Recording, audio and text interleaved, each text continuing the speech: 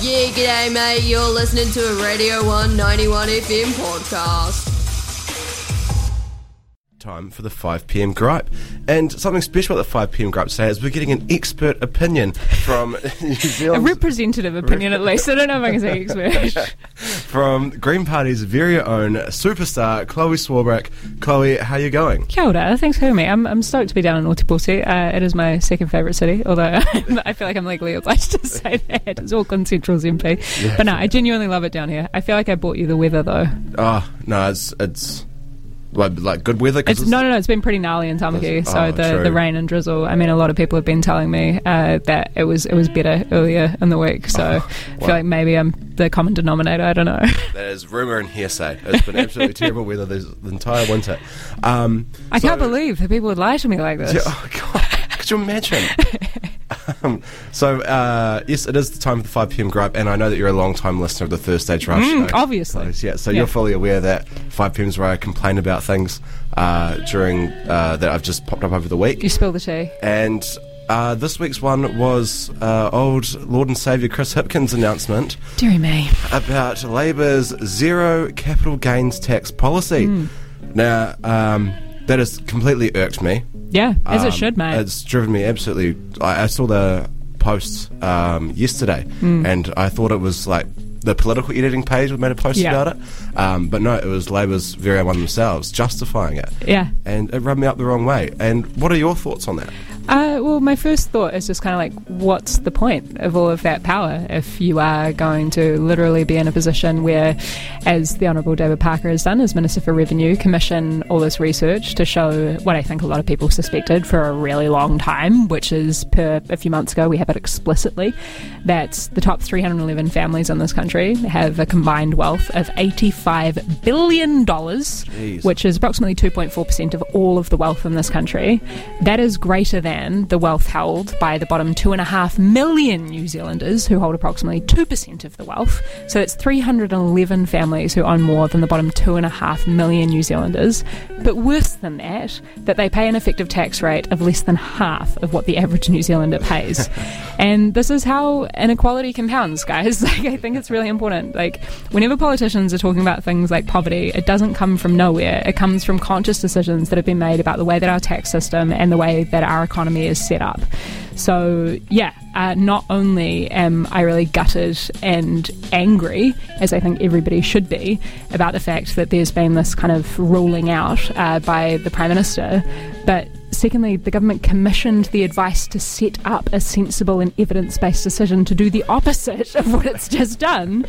And thirdly, we operate in an MMP environment, and I'm sorry, but, we get the politics that we think that we deserve, and frankly, it's not up to politicians to decide what is off the table, it's up to voters to decide that. So if people are pissed off, as they should be, they should realise that the power is theirs, and not to watch the polls, but they are the polls, and they can make the decisions on that stuff, because there's only one party, as far as I'm aware of, going to the election with a wealth tax policy, and it's here.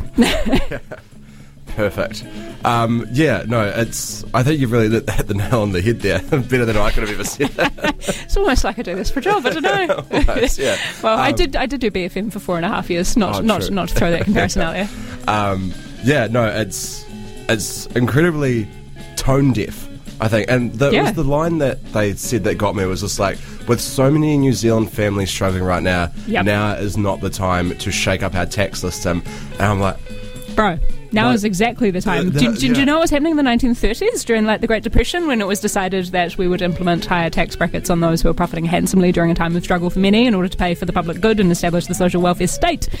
Yeah, we could do all of those things again. And I think, just hopefully folks kind of can reflect on what happened during COVID-19. All the stuff that we were told forever was politically or economically or whatever else impossible, like flexible working arrangements for single parents and people with disabilities, or direct payments to people who were struggling, or rent freezes.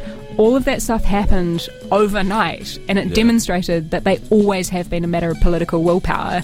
So, as much as it can be super depressing to come to the realisation that the kind of greatest rates of wealth inequality that we currently exist in, or the plastic clogging up the ocean and all of that stuff, it's not an inevitability. It is a consequence of human and political decisions that have been made. Really depressing to realise that, but also hopefully quite liberating and empowering to realise that different decisions can be made today and into the future. Exactly, and the best way to do that is with your vote. So go out there, people, and vote on October 14th. Yeah, and the 2 weeks leading up to it. It's real easy. Yeah. I don't even know what your local voting booths will be, but I'm sure there'll be one at the uni. There's one in the link for all the uni students out there. There's one out at Dunedin North Intermediate. There's one out in South Dunedin somewhere. And you make sure you're enrolled in the right electorate. I mean, a lot of students... It's definitely an issue that we have in Auckland Central. Folks tend to be enrolled at their parents' place, or back where they were when they were high school students.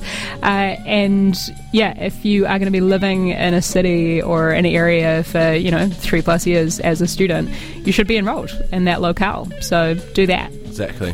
Go on.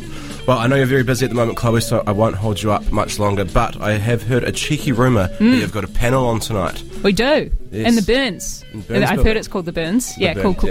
We're chatting with Fox, who is obviously OUSA president, and with Marie, who is one of your local councillors, and with a phenomenal academic. I'm really sorry, I wasn't prepared for you to ask me this off the top of my head, who is an expert in these things, about both the housing crises and about our tax system, actually.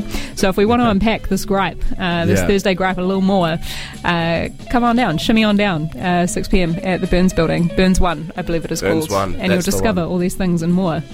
Yes, perfect. And I'm sorry, not to fact check you or call you out, but Quinton's OUSA president. Quinton? Yes. Oh, sorry. Yes. Oh my God, I was just being... Yes, Quinton. No, Quinton will actually be there, not Fox. I was just talking to Fox, though, next door at They're very Critic. similar looking. I can see how you got I mean, crossed. Yeah.